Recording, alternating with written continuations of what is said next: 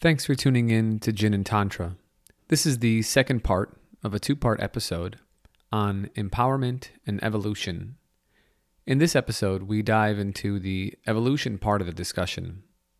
What does evolution mean for us personally, socially? Is survival of the fittest the most accurate way of describing those beings whom are most fit to survive? We try and shed light on what it means to evolve. Thanks for tuning in. Enjoy the episode.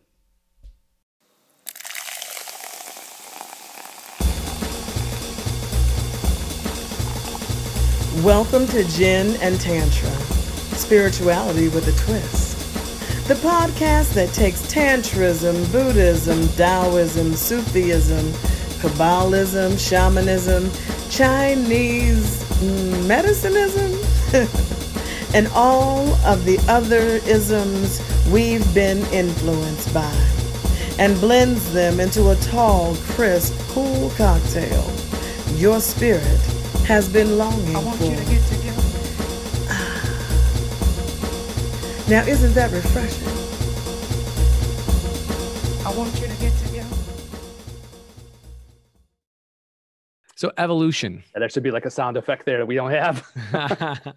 Bum, ba, ba, da, da, da, da, da, da, da. You know, like a big trumpet blare or something. I mean, maybe I'll put in a little sound effect on the And that on the little thing there. Yeah. A So nice like big gong. yeah, so I was listening to this. I think Terrence McKenna gave a talk on psychedelics, but actually it ended with this idea of evolution, which kind of like the rest of the talk was okay. This part was very, very good. And so we've kind of discussed now helping oneself, improving oneself through body, mind, actions, various ways of doing it, teachers, media, your own life experience, as really kind of like, I would say, a birthright of all beings in general are looking to grow in some way, shape, or another as a species, right? It's not just human beings; it's all species that are doing this, and that like evolution is almost like an act of will, if you will. And one of the things that we didn't get a chance to talk to was like will versus fate, but we'll kind of shelve that for now. I think it's a large discussion that I don't want to just squeeze in here. But that evolution is occurring, and evolution but like what does that mean by evolution? So one of the things I think that gets misunderstood very readily is kind of two aspects of evolution. One is that evolution, they call it survival of the fittest, right? That's this idea that in nature, the most fit, and what we have decided in this culture have decided as the most fit is the strongest or the apex predator, right? This is the most fit, and it's going to do one thing: take what it needs and not ask questions and not give back. Right. That's the assumption. And then we have moved that towards social Darwinism, right? Survival of the fittest in business. Well, and this is like the capitalistic market is based upon this, or at least how we view it now. The most fit will survive, meaning, oh, that business is not very good. It's going to fall by the wayside, and that's the end of that business. So strongest survive. I'm going to get my promotion. You're going to be living on the street. Forget you and your family and everybody else who you need. I need a promotion, and that's number one, And that actually, this is false.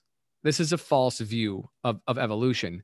And evolution, actually, real evolution, is not surviving at the cost of your environment, but becoming indispensable to it, making your value unlimited, right?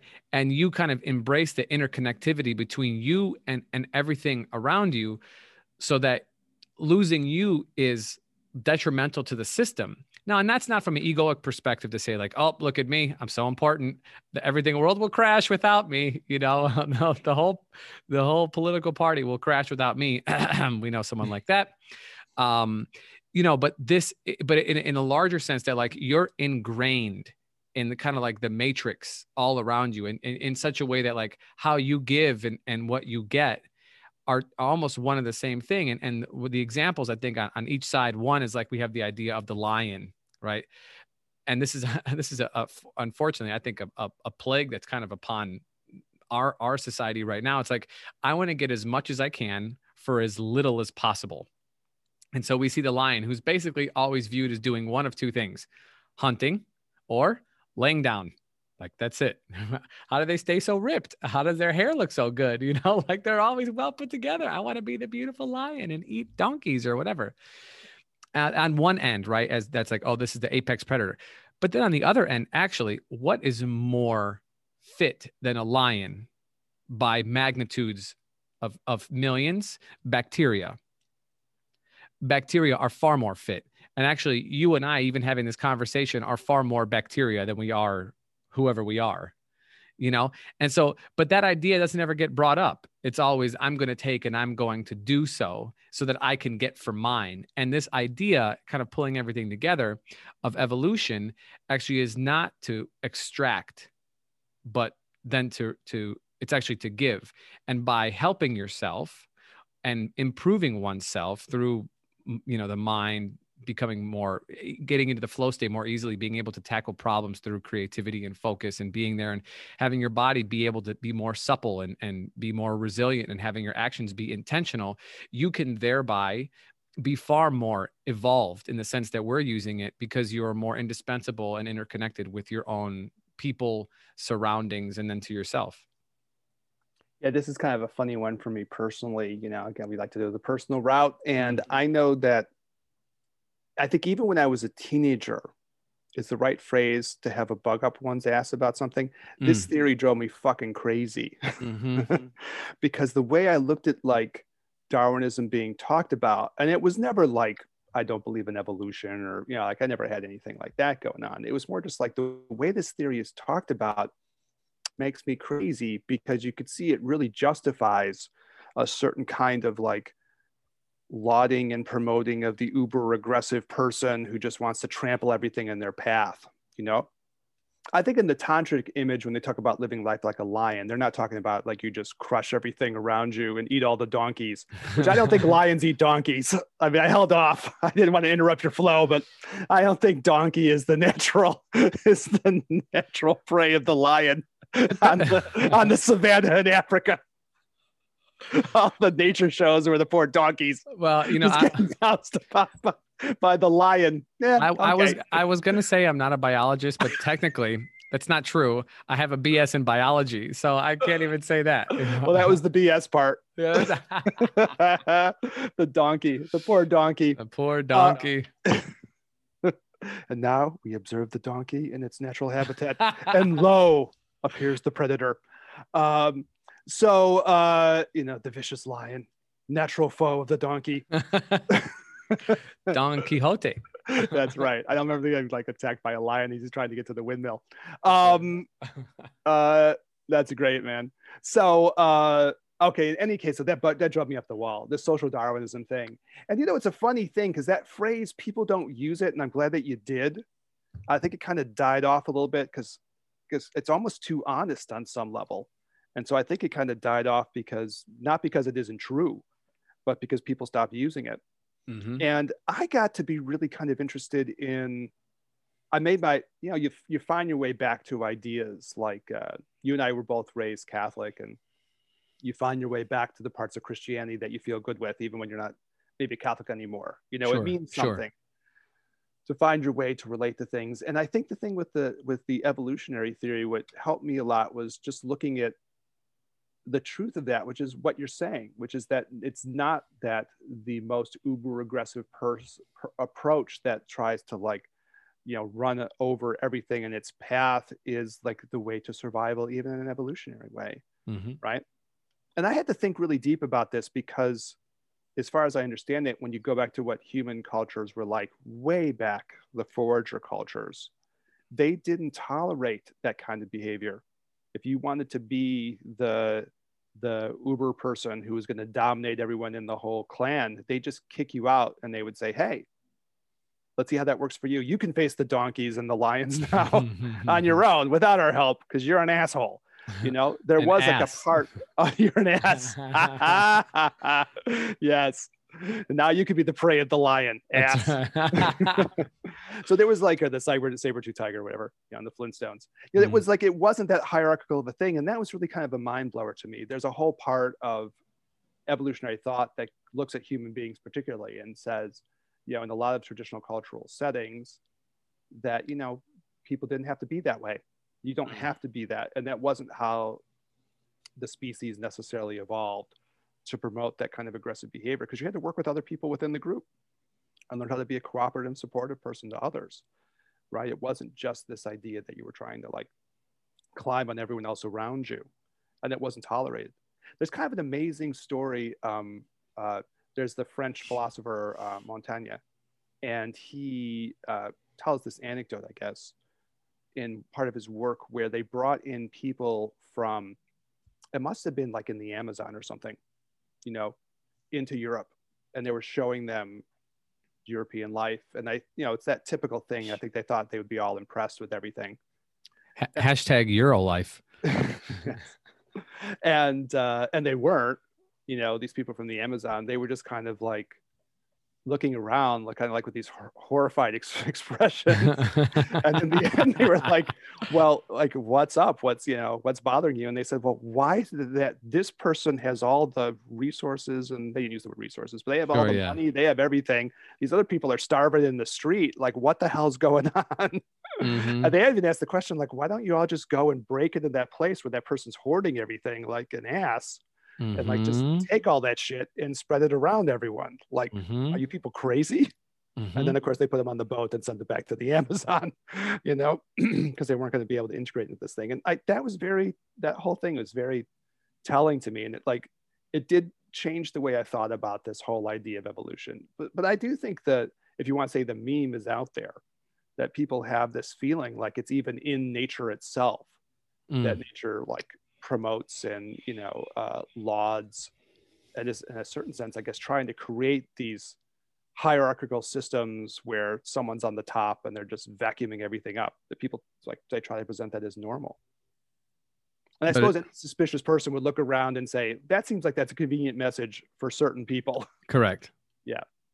It isn't, because the things that are vacuuming everything up are giving nothing back, and therefore will burn out their environment. As far as like American culture, I know we have listeners from other countries, but in America, I can't remember who published the story, but it's starting to come out now. Like, wait a minute, trickle down economics, like, never actually worked. Whoops. We've been doing it for the last 40 years. Well, I guess that didn't entirely work. Oh, well, Oh, well. Like, the research studies are coming out. It was always bullshit the whole time. Yeah.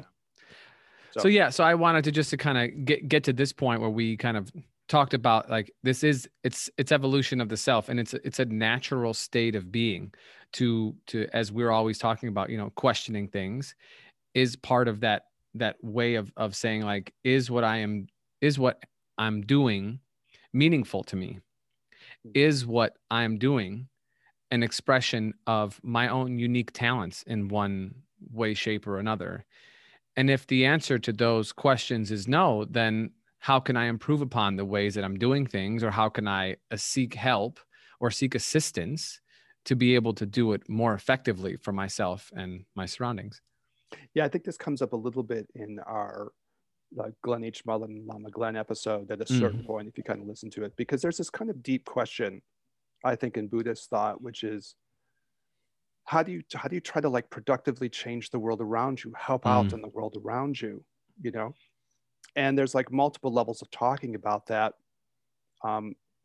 There's a mystical part that I think it's worthwhile saying in a second or two, and you can share your thoughts on that too, Daniel, because I know you have thoughts about it. But like, just on a more like in the immediate sense, there's the way that if you work on yourself and your natural behavior, your emotional states, and even kind of just like your presence, your state of being, right? Just your chi, your energy, if you want to use that way of talking about, in the environment around you, has a positive impact on other people. Like, that's a real thing. It's a real thing. Yeah. I know that in doing these longer Zen retreats, when this really hit me, how strong this was, it was looking at all these people meditating in a room. You have like 50, 70 people meditating in a room. You start to realize that the collective of all of those people's being, all their energy in that space, in that time is very powerful. Yeah. And you can ride on that. We all impact one another. And at a certain point, it gets to be weird because there'll be one person who's in a lot of pain and everyone seems to realize that. Mm-hmm. You just intuitively know that. And I can remember at some point thinking, okay, I'm not in pain now, but this person is. So let me see, maybe if I had one guy sitting right next to me and it was long retreat, and this shit can get painful. So we're sitting there and we're doing this retreat. And like I could feel his pain in the way this happens, right? And I could also like just hear his breathing laboring. So I thought, well, what happens if I just try to calm my breath, like really focus on that and like try to time it up with his breathing? Can I get him to like calm down a little bit, you know?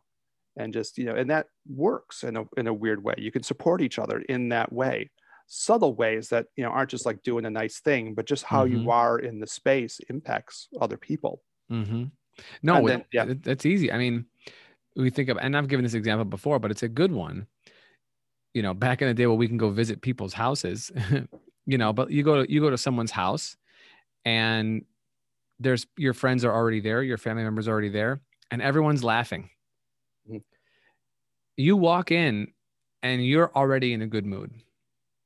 Even if you walk in with a bad mood, you're already feeling the vibes of like, haha, what's going on? What's so funny? Like people ask, what's so funny?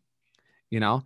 And it's a question. What is so funny? It doesn't matter. People are in an elevated mood. And so that rubs off on you. Yeah, that's true. That's true. So it's not far-fetched. This is not a far-fetched thing to think that you improve yourself and then you walk around with that, then other people will feel it. Yeah. If you come out of retreat, you're going to affect the people around you. You just do. Right. And if you have this thing, you just do. Or similarly, if you come home from a long day of work and you're frustrated from being at work and having deadlines, and then you're sitting in traffic or on the train forever and you're annoyed, when you come home, that's going to take some time for you to get through that in order to be with, you know, your loved ones or your dog or your, you know, whatever, your goldfish, you know, and over time, that time period can increase for how long it takes you to get over that or decrease. So I guess it's one of these things where you can look and you can say there's the immediate effect in the immediate environment around you that you can see. Then, and this is almost, I think, maybe part of the physicsy part of both you and me, but it's, you know, part of, you know, Buddhism, Taoism, Kabbalah, all the things we list in the intro to the show that Tony, our reader, reads out so nicely in our intro every week, shamanic practice. You know, like one of the things that comes up is that since things really are interconnected on more subtle levels, kind of like the physics idea that everything can be quantum entangled or something, right? On those levels, if you actually change kind of who you are in ways that might be more subtle and, you know, not like obvious in your immediate environment, but just because you're doing this, you become something that is in a certain sense entangling with the things around you and also trying to like raise the frequency, raise the pitch, raise the quality and the dynamism of what's going on just on that kind of mystical level, right? Which might not be that mystical if you get to some quantum mechanics kind of way of understanding, but okay. You know, the basic position in the Buddhist things is that, you know, things are interconnected in subtle ways. And so when you work on yourself in a certain way, you're improving the universe around you overall. Now that's a mystical thing. I like the idea of that. I think there's reasons to think that's true. Maybe you don't believe that or not if you're listening to this, but maybe just, you know, give it some thought. And it's certainly part of the idea of how Buddhism, Taoism, and these other spiritual traditions are supposed to work. You know, sometimes you use the metaphor, if you put like a dye into some water, just a little droplet of dye will change that whole water. It might not take the whole water red or blue or whatever, but it'll spread itself out, right? Things are interconnected, right? In different ways, rippling through, spontaneously connected. You know, there's that kind of more mystical side of things, which, you know, that's another reason why you evolve yourself.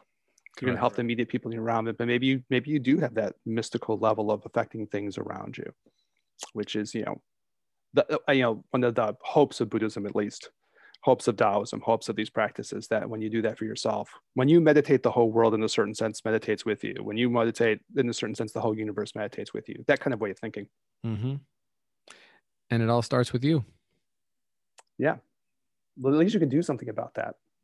That's, You know what I mean? that's empowering.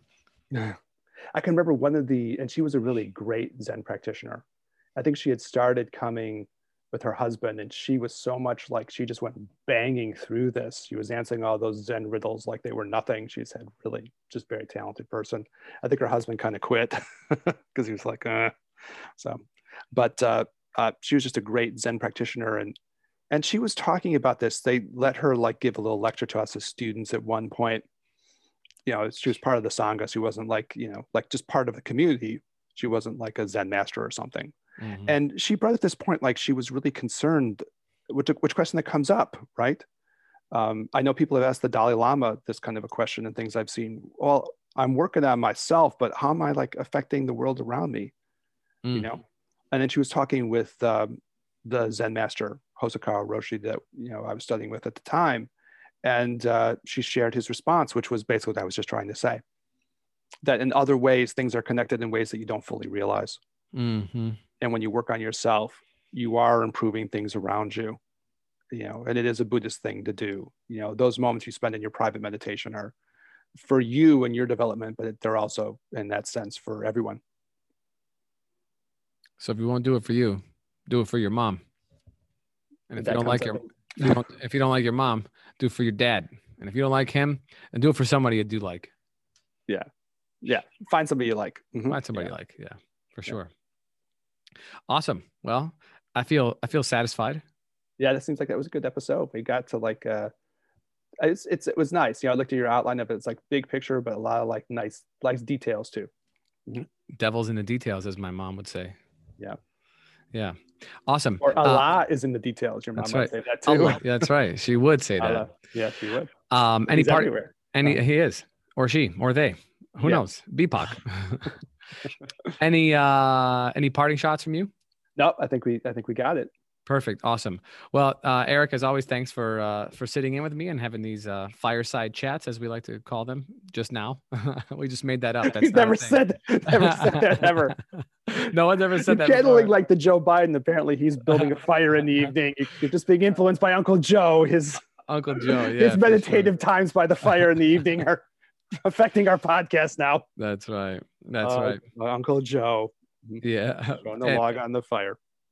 But thanks everybody for listening. If you like the episode, definitely, give us a like, favorite the podcast, share with those who you might, feel would be beneficial from it. Post it up on all the socials and all that kind of stuff. We definitely appreciate the feedback. If you have any questions or would like us to do any kind of episodes, our email is jinandtantra@gmail.com, jinandtantra@gmail.com. It's also listed on the site. On the website, so you could find us there, ask us anything. We definitely love the feedback. For Eric, this is Daniel. Thanks for tuning in to Jin and Tantra. We'll catch you in the next one. Peace.